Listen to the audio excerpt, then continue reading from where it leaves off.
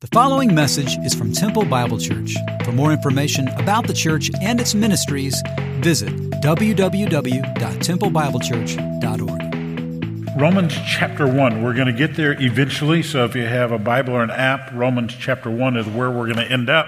But I'm going to spend most of the sermon away from that and not get there till the very end. In the creation account, the crowning achievement is God creating man in his image. The Imago Dei means the image of God in Latin. Since all mankind's created in the image of God, we respect all life, life in the womb, life at the end of life, and we respect all people regardless of gender, race, ethnicity, socioeconomic background, cultural background, except for Aggies and Longhorns, as we've said. Every single week we've said that. But the fall changed everything. What we have said week after week as I've walked over to these pieces of pottery that we put up here is that this represents my life and this represents your life. When the fall happened, when Adam and Eve fell, sin entered the world and we were shattered. The Imago Dei in man and woman was shattered, but it wasn't destroyed. And by God's grace, it's been put back together. By God's grace, redemption has taken place. Bob shared his story at age 10. He was redeemed. He was thinking about infinity and the universe. I was thinking about Roy Rogers and baseball, so it tells you where I come from. So here's the reality. We were all shattered, but by God's grace through redemption, we're put back together.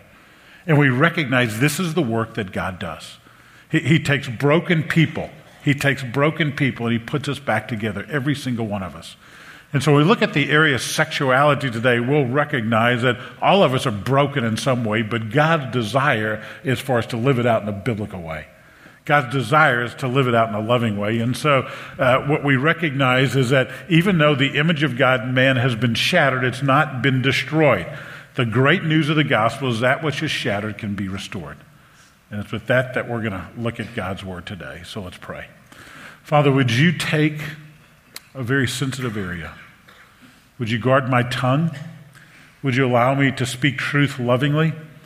Father, I pray that as we look at a topic of great sensitivity in our culture, even within the church, God, my desire is to represent you and your word well. So I give my thoughts to you, and I pray you'd weed anything out that's not of you. In the name of Jesus, amen. If you weren't with us back in January, we began a series called Imago Dei. If you were with us, let me remind you, in the very first sermon, I started by saying confusion abounds in our culture. On the topic of manhood and womanhood, there's a whole lot of confusion.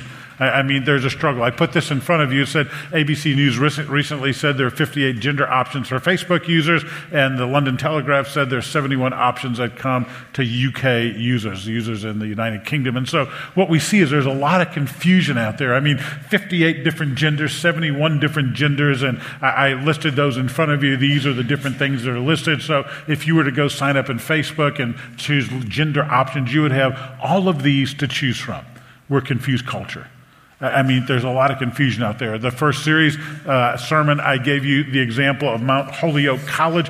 Mount Holyoke is one of the 7 sister colleges in the Northeast. When the Ivy League schools were formed, they were for men only. So there were 7 sister colleges that were formed so that women could attend university as well. Recently, one of the things that happened there, Mount Holyoke now has 30 gender categories. So if you were to enroll or desire to enroll in Mount Holyoke, you would choose from one of 30 gender categories.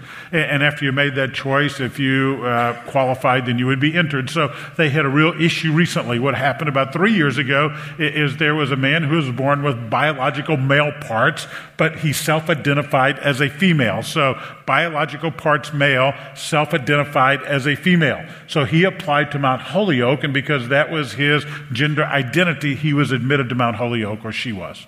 And so the admission took place. Here's where the problem happened, though. After year 1, this guy with biological parts that self-identified as a female decided, after all, he would identify as a male. So literally, you have a rooster in the hen house is what you got. You've got a guy who now claims to be a guy who is living in a girls' college, but the problem is Mount Holyoke had decided whatever sexual preference you had when you entered, or not sexual preference, gender identity you claimed when you entered, you could continue on regardless of what happened. And so lawsuits flew back and forth. Are you thoroughly confused? I am. I mean, confusion abounds in our culture. I had to get a dictionary out on my computer, pop up the dictionary to understand what most of these things meant. So recently, National Geographic comes out with a special edition about once or twice a year. And recently, this is the special edition of National Geographic. I hold it in my hand. You can buy it. Not from me. You can go to the counter and buy it. Or, well, I'll sell it to highest bidder maybe, but we'll see. It's a special issue called The Shifting Landscape of Gender Revolution. And so you can't make out the little words in white. It identifies who they are. Basically, the guy on the left identifies himself as intersex, non-binary. The next one, transgender female. The next one, transgender male. The next one, bigender. The next one, bisexual. The next one, androgynous. The next one, male. And so they have all these different categories. If you were to go, you could open it up and you would have about 20 young people, 25 young people identifying each in a different way. And basically this National Geographic edition, what they're espousing is the best way to decide gender is allow your children to be exposed to everything that's there and let them make a choice. That's basically what this is teaching. So you can pick it up, you can read it. Whether you concur or not, that is exactly what's being taught. So that's National Geographic. All that to say, we live in a culture of confusion. We live in a culture of confusion. The next thing I said in that first message is I feel I need to set some ground rules for this study, and specifically for today. I said it the first message, but I'm going to say it again today. The church needs to be a safe place for all people who are seeking after Jesus. Doesn't matter who you are. Doesn't matter where you come from. The church needs to be a safe place for folks seeking after Jesus. We want to be filled with grace. Many of our TBC families are impacted by the confusion that abounds in our culture.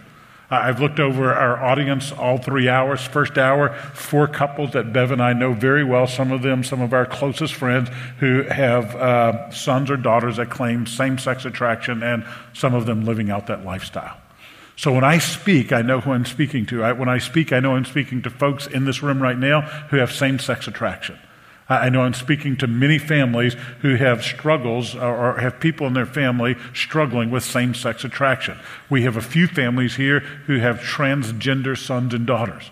And so I recognize what I'm doing. That's why I pray that my words would be guarded, and I pray that I will do this in a loving and caring way. That's my desire. That's my heart's desire as a pastor. It's to speak the truth in love. And so here's what I pray. I pray that we will be those who are filled with grace, because we have a lot of people in our body wrestling with issues of manhood, womanhood, and issues of sexuality. So let me start with a confession.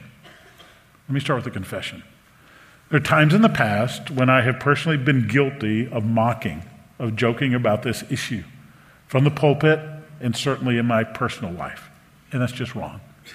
And so I start by apologizing and say, I shouldn't do that. And it's not right of me to do that. The flip side of that is we will not compromise on truth. But the truth we speak needs to be spoken with a tone of love, and the position we take needs to be a posture of care. And so that's the balance I hope to achieve this morning as we look at the Word of God together, as we love those who are with us, and hopefully introduce folks to our Savior, regardless of sexuality. So there's a need to define a few terms. 2 terms I want to define on the front end because there are a lot of definitions, a lot of misunderstanding out there about what we're talking about. I want you to understand carefully what we're talking about. So there's the media and politics have played up 2 specific things. The first one is gender identification, gender identity. Gender identity, and there are a lot of definitions out there. I've researched this for weeks now. I've talked to folks in our body who struggle with same-sex attraction. I've talked to many of you who have family members same-sex attraction. I'm just trying to go the simplest way to define these things. Gender identity is a person's perception of a particular gender which may or may not correspond with their birth. And so that's gender identity. You saw those, you're born with male biological parts, but you identify as a female. The whole bathroom argument right now has to do with this, okay? People identify one way or another. And then there's sexual orientation or preference. It's a pattern of sexual attraction to persons of the opposite sex or gender, the same sex or gender, or to both sexes or more than one gender. It's who you're attracted to, basically. And we're all over the map on that. And so what I hope to do is twofold. I could just take you to the Bible and say, here are the prohibitions and what it says. And I'm going to do that eventually. But what I'd like for you to do is to think critically with me. To think critically about what our culture teaches and to think critically about how the church should respond. And then we'll look at the scriptures in detail and see what's there. So, The question we've been asking week after week after week is, what is the divine design? We have said there's a divine design for biblical manhood, a divine design for biblical womanhood, a divine design for those that are single. The next 2 weeks we'll be looking at the divine design for the family. Next week we'll look at the family shattered, then the week after, the family redeemed. This 10-week series is all about the Imago Dei. We've said the Imago Dei is what makes us different from the animal world, the plant world, and because we're the Imago Dei, we are to resemble and reflect the image of God in all that we do. That's been our thesis the whole time. And so now the question is, does God speak? Does he have a divine design for sexuality? Is there a divine design for sexuality? And the answer is yes. God addresses this and talks about it throughout the scriptures. So think critically with me for a second. In Genesis chapter 1, when God creates, we see things created in pairs. Pairs. Somebody came to me after next service and said, Pastor, do you mean the fruit hanging off a tree? P-E-A-R? No. I said P-A-I-R, pairs, okay? So what you have in the creation story, you have light and you have darkness. You have land and you have sea. You have night and you have day. You have male and you have female. When you think through the whole creation story, everything is in pairs because it describes the union of God with the world, with the universe, and us as men and women together, or union with one another that resembles and represents the Imago Dei. God has said this in Genesis 1:27. God created man in his image. In the image of God, he created him. Male and female, he created them. So what we see is we are a pair. God has made us that way, male and female. Night and day, light and darkness, land and sea, all these pairs in the scripture. So it's a picture of union. It's a picture of the world and the universe coming together. And it clarifies, God further clarifies this in the area of sexuality.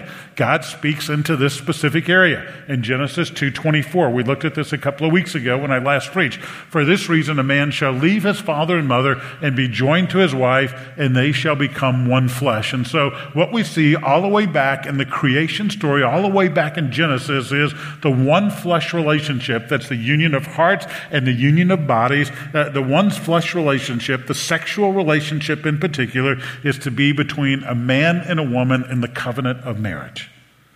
Let me repeat that. God's word is clear. So the sexual union is to be between a man and a woman in the covenant of marriage. Now, even though same-sex attraction, transgender issues receive the most press, the most media, and the most political attention right now, I'm going to tell you, as a pastor in this body and in our church, we deal 100 times more with heterosexual immorality. Men and women having sex outside of the covenant relationship of marriage. Extramaritally, premaritally. 100 to 1. No question in my mind. And so we look at that and we recognize God's ideal on sexuality certainly will deal with same-sex attraction. I'm going to devote the end of the sermon to that. But the reality of it is the greater issue in this body, the greater struggle in this body is heterosexual sex outside of marriage, premaritally, extramaritally. God's word is clear on that. He tells us what it's to be like. And I'm going to tell you, my heart is broken. It seems to me the ubiquitous sin of our culture and our society is sex outside of marriage. Over and over and over again. And my heart breaks. One author said, indulgence does not satisfy aroused desire, it only inflames it. Let me repeat that one more time. Indulgence does not satisfy aroused desire, it only inflames it. So if you're involved in premarital sex with that person you're dating right now, your desires aren't satisfied, they're just inflamed. And if you're involved extramaritally right now, your desires are not met, they're only inflamed. And so let me be real frank. In a group of people the size of TBC right now, a few thousand people showing up on a Sunday, I've done this for so long. There are young people, some of my college students, some of my singles. You slept this week with somebody you're not married to. It's sinful and it's wrong. Married people, there were dudes in here who got on their computer last night after their wives went to bed, you looked at pornography. It's just as sinful, just as wrong. There are men and women in here who are married. And you have slept with somebody in the last day, last week, last month. And it's somebody you are not married to. It's sinful and it's wrong. And we deal with that issue 1,000 times more. I used to use a saying all the time. I went back and looked at my notes. I think it's been 8 years since I used a saying. It's by Martin Luther. Martin Luther, and if you've been at TBC for a while, you know this quote. Martin Luther said, if your head's made out of butter, don't sit next to the fire. If your head's made out of butter, don't sit next. I see a lot of butter heads out there. I mean, in our culture, in our world, even in our church, we just got butter heads everywhere. And we go sit next to the fire and we wonder, why in the world are we struggling in this area?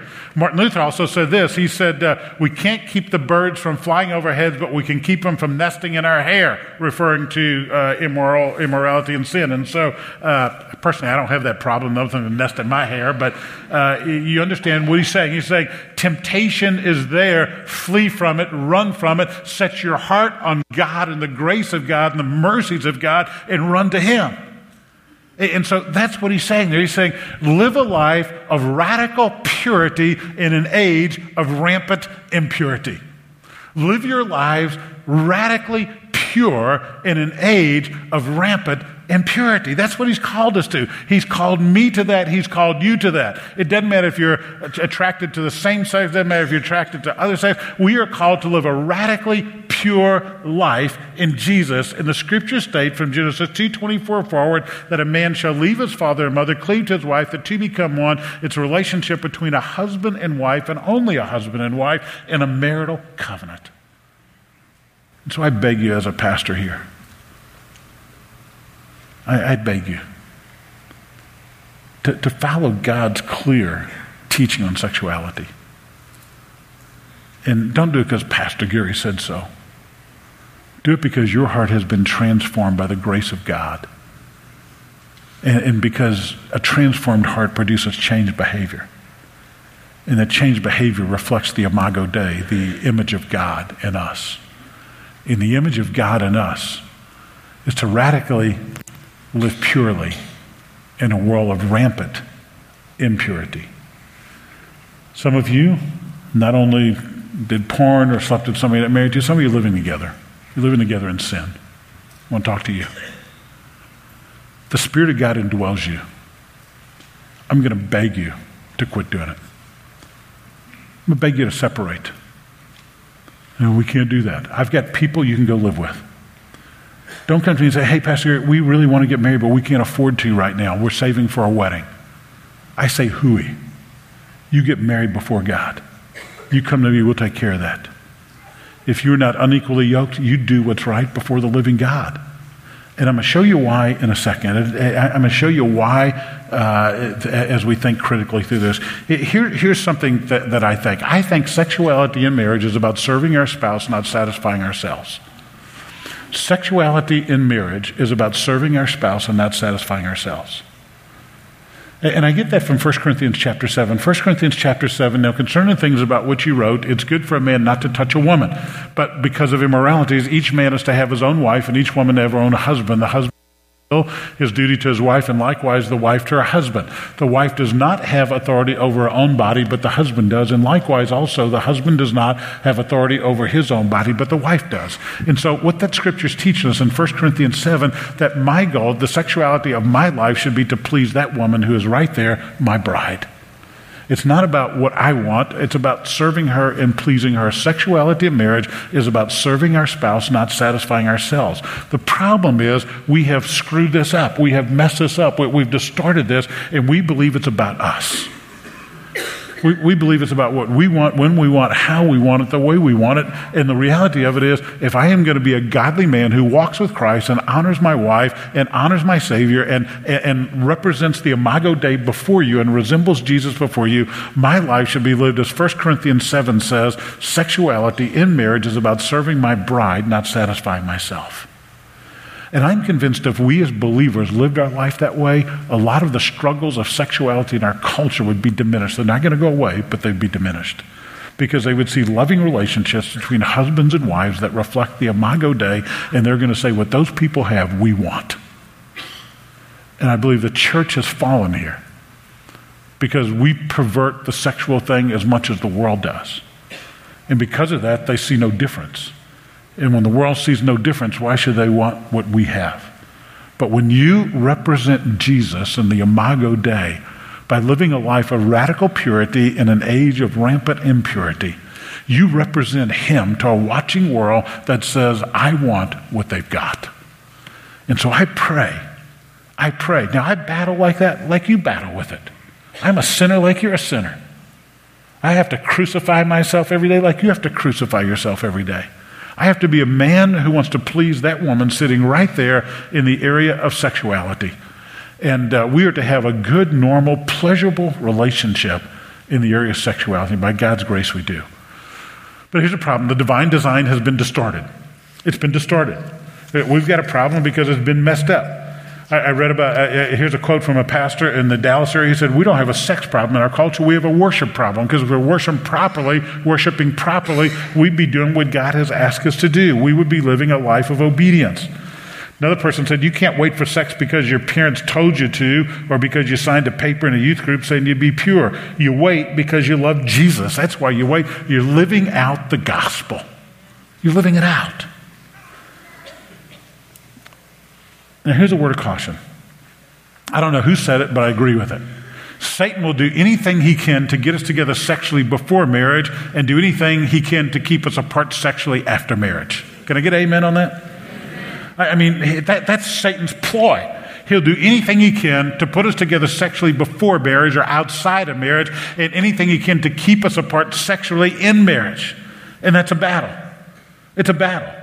Gary Thomas in Sacred Marriage gives a great story. He says there was a husband who went to seminar, and he read where, especially wives who are working full-time, it's difficult for them to desire intimacy at night because they're tired. I mean, they're just tired. And we can all relate to that. And so he said there was a man who heard that at a seminar. He decided he'd stay home on a summer day, take care of their 4 kids, and do everything his wife would typically do if he was not there. So get up, fix some breakfast. Wife went off to work. He cleaned the house. He did the laundry, fixed them lunch, put the little one down for a nap in the afternoon, played with the older ones, and then he had supper ready. When she walked in, dinner was on the table, nicely set table.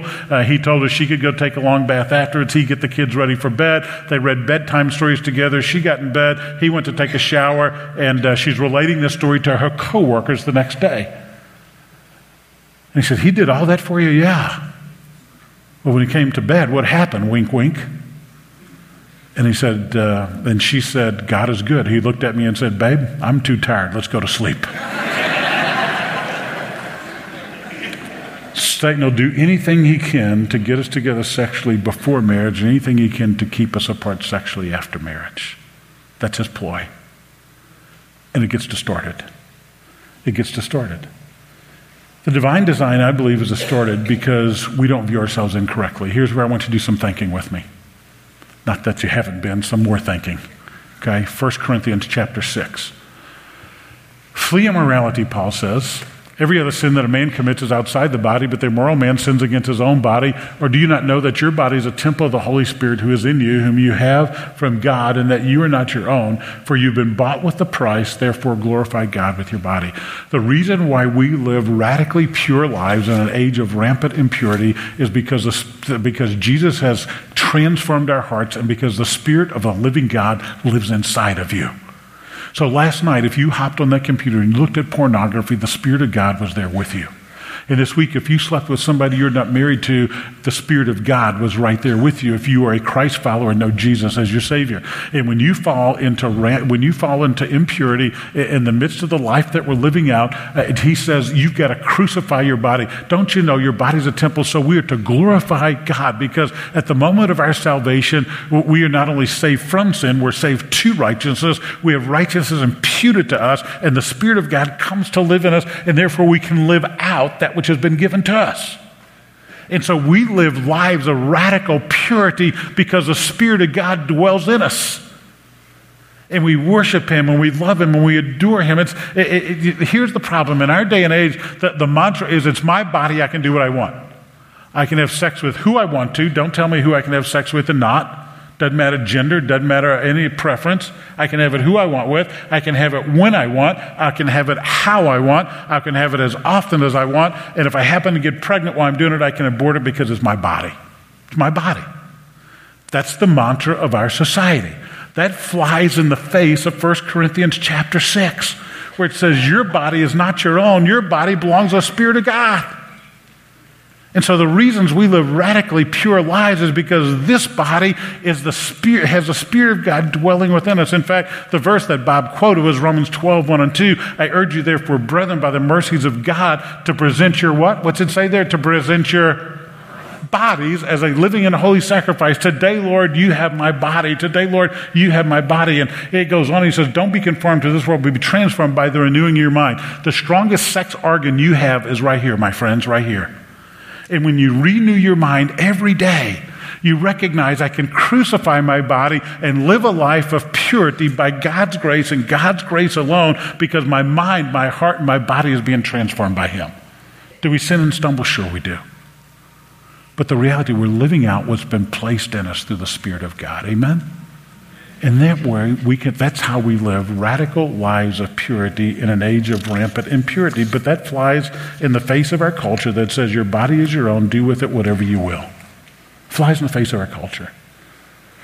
You know, that's not true in other areas of spiritual life. If you're a Christ follower, you say, gosh, Gary, that's really harsh in the area of sexuality. But you came to me and says, does God speak about money? Yes, He does. Am I supposed to do whatever I want with money? No, you're not. You're supposed to follow God's command for that.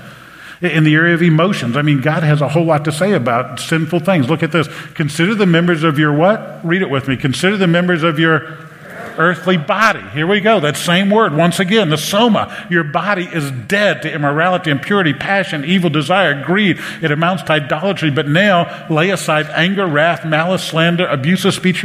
Lay all this stuff aside, because now the righteousness of Christ dwells within you, and you can live that out through the Spirit of God. I don't have to be I don't have to walk that way. I don't have to live that way. I don't have to live a life of impurity. I don't have to live a life of immorality. I don't have to live a life of greed. I don't have to live a life of abuse and anger and all that, because Christ in me is the hope of glory. Amen?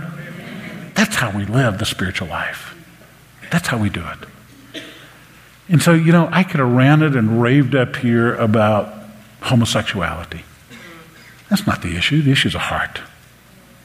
In fact, I've intentionally not used that word. Have you noticed that? I've intentionally not used the word homosexuality. Nobody says, there goes Gary DeSalvo, he's a heterosexual man. I say, there's Gary DeSalvo, my heterosexual friend. See, that identifies you as something. And so I'm trying to avoid that term completely, because I don't want to identify people that way. This is my friend. This is who it is. And so we'll talk about that now, because here's the reality. The elephant in the room right now, that which receives the most media attention, political attention, that which is all over everything you read, has to do with the area of same-sex attraction and transgender relations, transgender issues.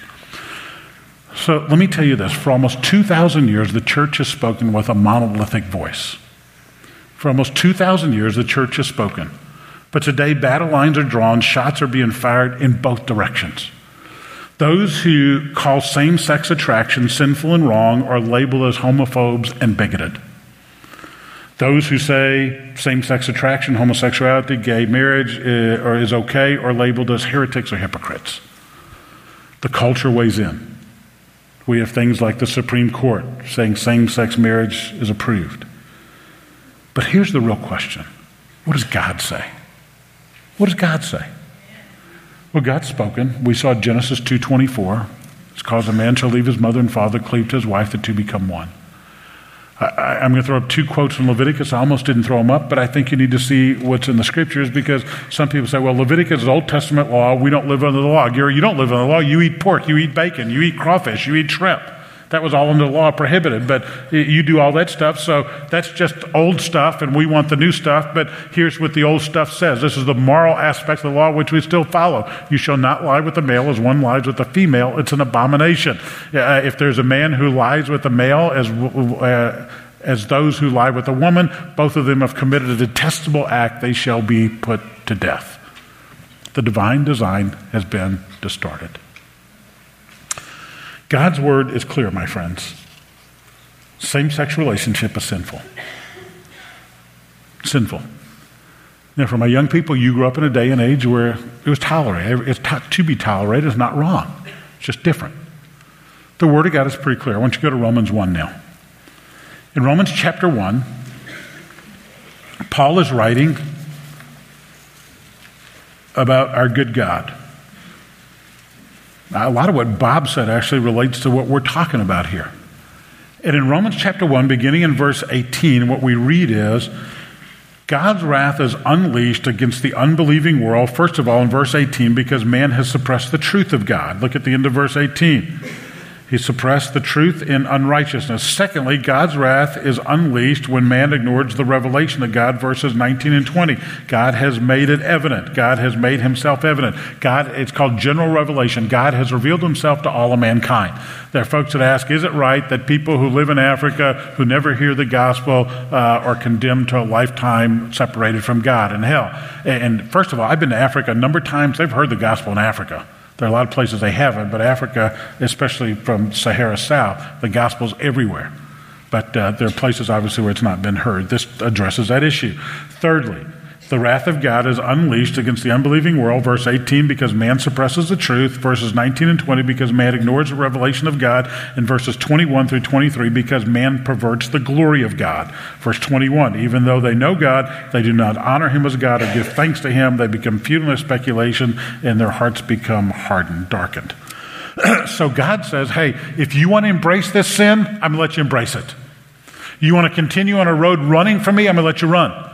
In fact, 3 times in verse 24, in verse 26, and verse 28, look at it. 3 times it says God gave him over, God gave him over, God gave him over. If you're writing your Bibles, underline it. If you're taking notes on your device, just underline it. Verse 24, God gave him over. Verse 26, God gave him over. Verse 28, God gave him over. What did God give him over to? Verse 24, to the lust in their hearts, to impurity. Their bodies were dishonored among them. We're talking about heterosexual relationships outside of marriage. God says, you want it, you got it, I'm going to give you a culture that's filled with that. And I submit to you, we're in the middle of it. And then he goes on, look at verse 26. For this reason, God gave them over to degrading passions. For their women exchanged the natural function for that which is unnatural. In the same way, men abandoned the natural function of the woman and burned in their desire towards other men, men committing indecent acts, receiving in their own persons the due penalty of their era. So he says God gave them over the sin of heterosexual relationships and a culture that's going to be filled with that which is immoral and wrong, and same-sex relationships, verses 26 and 27, which is immoral and wrong. Then in 28 and following gives a litany of things. And then in verse 2, verse 1 of chapter 2, it says, therefore you are without excuse, every one of you, be careful when you pass judgment. So let me say 2 things about same-sex attraction and relationships. Temptation is not sin. Temptation is not sin. But the sin gives birth, James chapter 1, when we follow after that lust, when we act upon it. And so I plead with you not to act on it. So 2 problems in our culture. Let me address the first problem. First problem is the church, me and you. For too long, the church has been mean, mocking, even hateful when Jesus was a friend of sinners. And we haven't been friends of sinners. We have cast the first stone. We have mocked, we have ridiculed, we have shamed people who fall in those categories of same-sex relationships. It's just wrong. My neighbor is a dear friend of mine. I love my neighbor. My neighbor is just he lifts weights, I lift weights. He lived in New Orleans before he came to Temple. He cheers for LSU. We scream at the TV together. We both love LSU. We enjoy eating, and so we eat together. They come over for most holidays. I love my neighbor. My neighbor loves me. My mom is at the end stage of life right now. She's hospice. And so, who showed up at my house yesterday loving my mom? My neighbor did. Now, let me tell you about my neighbor. He's a Muslim. I love my neighbor. He spends time at my house. We join hands around our table and pray. I love my neighbor. I tease him. He comes to TBC once in a while. Last time was Christmas Eve. He knows that when he occasionally visits TBC, when he sees me, he puts his hands up so I can frisk him and prove he's not a terrorist to the rest of y'all. I love my neighbor. I love my neighbor. But you know what? I don't accept the things that he believes. I don't buy into Islam. And so I pray for my neighbor. I love him, but I pray for him. He doesn't know Jesus. I pray he comes to know Jesus. He'd be the greatest witness we've ever seen in this community. And you know what? My neighbor prays for me. When I was first diagnosed with the disease, he stops my car and he says, hey man, I want you to know tonight the Islamic Brotherhood praying for you. Wow. I probably got folks in my church hadn't prayed for me. And I've got the Islamic community of Central Texas praying for me. Now, I know the theology. I know who Allah is. I know who Muhammad is. But I love my neighbor. Why should it be different to anyone else outside the body of Christ? People come here seeking Jesus. We love him. I've been guilty. I'd say most of us will raise our hand and say, guilty. And we need to love people to Jesus. I'm going to share with you at the conclusion a story of a lady named Rosaria Butterfield, how she came to faith in Christ. Second thing, so the church has a problem, but culture has a problem, and the church within culture has a problem. We have looked at the culture around us and we've compromised. And we have said, we've been afraid to call sin, sin. That's the bottom line. So there are pulpits in America today, nobody would preach a sermon like this. I want this to be loving, I want it to be caring, but also want to say truth is truth, and I can't compromise on truth. It would be unloving for me to compromise on the truth of the word and tell you you're okay when you're not. But I want you to know I love you and care for you, and we'll talk this out. And I know many of you have sons and daughters, brothers and sisters, even moms and dads who embrace a same-sex relationship. My heart breaks because it's not okay. That marriage, we can't do same-sex marriage here because that marriage cannot be redeemed. And so what I tell the church today is don't compromise on truth because the culture's changed. Don't do it. Tim Keller, many of you know his name. Tim Keller is a pastor. He's retiring actually at the end of this semester before summer from Redeemer Presbyterian Church in New York City. If you email me, I'll be glad to forward you links to an article he wrote. I think it's 7 reasons why the scriptures talk about same-sex relationship being wrong. Basically, that's the article.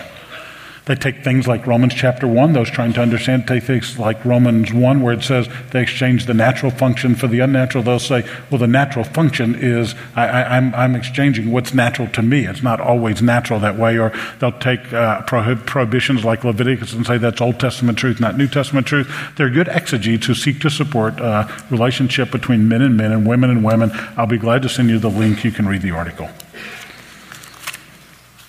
So the church is compromised. And it's wrong. Same-sex relationship is wrong. Sex outside of marriage is wrong. And we're saying, so is God good? Is God some mean org in the heavens who's saying don't have fun? It's just the opposite. God desires for us to have a pleasurable relationship, and the divine design needs to be restored in our marriages so the world around us can see it. Proverbs talks about the divine design. It says the joy of sex between a man and a woman, or a husband and a wife. Drink water from your own cistern, fresh water from your own well. Should your springs be dispersed abroad, streams of water in the streets? No. Let them be yours alone and not for strangers with you. Let your fountain be blessed. Rejoice in the wife of your youth as a loving hind and graceful doe. Let her breast satisfy you at all times. Be exhilarated always with her love. Proverbs chapter 5. If we lived before the watching world that way, there'd be fewer issues among those watching us. And so here's my prayer. You will live a life of radical purity in a culture of rampant impurity. Jen Hatmaker, many of you know who Jen Hatmaker is, especially our ladies. Jen Hatmaker wrote on her blog recently, a couple of months ago, that she now deems same-sex marriage as holy and approved by God. And she goes through a litany of reasons she does that. She and her husband, Brandon, she speaks all over, and I totally disagree with her. But the best rebuttal I've seen to that is by a lady named Rosaria Butterfield. So you go ahead and Google it all up. You go to YouTube, go to Google, it's easier. Type in Jen Hatmaker because she's a predominant voice among women in the evangelical church today. Response to Jen Hatmaker. It'll come up, Rosaria Butterfield. Let me tell you her story real quick. Rosaria Butterfield's a brilliant woman. She She was a PhD professor at Syracuse University in English literature. She was a devoted and devout feminist and lesbian. Promise Keepers a number of years ago, 1999, was coming to Syracuse University. Actually, 1998 was coming to Syracuse University. She hated Promise Keepers, a ministry of men, to men, led by men, and stood against the things that she embraced. And so she sent a letter to the editor. She received dozens of letters after that, most of them from Christians, demeaning her, defaming her, and she became disillusioned, except for one letter. There's a pastor who reached out to her in kindness. And she said, I had 2 files, and I didn't know where to put this. Reject and accept, and she said, I just hung on to it and put it in the middle. And she read this guy's letter over and over. And she decided she would park outside his church. It was a small church of a couple of hundred people. And I would just watch the people going in. For months, she parked in the parking lot, Sunday after Sunday, just to observe the people going in. And then she said, I got brave enough one Sunday to enter. She introduced herself to the pastor, told her what was going on, and he invited her, and they developed a relationship with the pastor and his family. And Rosaria Butterfield will tell you that she was loved into the kingdom of Christ and loved into that church by those people. She wrote this response to Jen Hatmaker. I'm not going to read all of it, just a couple of paragraphs. She says, if this were 1999, the year I was converted and walked away from the woman and lesbian community that I love so much, instead of 2016, Jen Hatmaker's words about the holiness of LGBT relationships would have flooded into my world like balm. It would have been great comfort to her. She said it had been amazing for me to hear from someone as radiant, knowledgeable, humble, kind, and funny as Jen saying out loud what my heart was shouting, I can have Jesus and my girlfriend too. That's what I wanted more than anything else. My emotional vertigo could find balance once again. Maybe I wouldn't need to lose everything to have Jesus. Maybe the gospel wouldn't ruin what I considered to be a life that I loved. But the gospel invaded my heart. Jesus received my love, and my life was radically changed. To be clear, I was not converted out of homosexuality. I was converted out of unbelief. That's a great statement. That is a great statement. And she says, I didn't swap a lifestyle. I died to a life I loved. And my heart breaks because there's so many that don't know. Man, you can have Jesus and everything he offers. And then you'll live a sexually pure life because of your Savior. And Rosaria Butterfield, interesting story. God takes her out of, transforms her heart. Transformed heart produces changed behavior. She's now married to a pastor, has 2 kids of her own, speaks all over our country about the redemption that Jesus offers. So I stand before you broken, humbled, grateful for the gospel. Because who knows where I'd be, an immoral man married to a godly woman, if it wasn't for the Spirit of God in me. And I'm so grateful for that Spirit alive in me. Thank you, Father. Thank you for heartbreak and heartache both that draws to the Savior.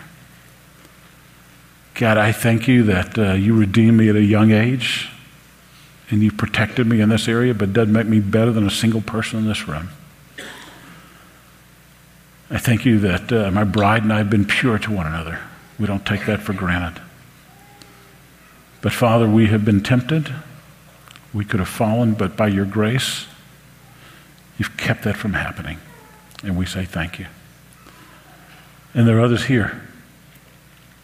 There are others whose hearts are broken. There are others who are going to disagree. There are others who have spoken unkindly and mockingly towards others. Would you help us to be the Imago Dei, representing and resemble Jesus in every way. In his name, amen. Bless you.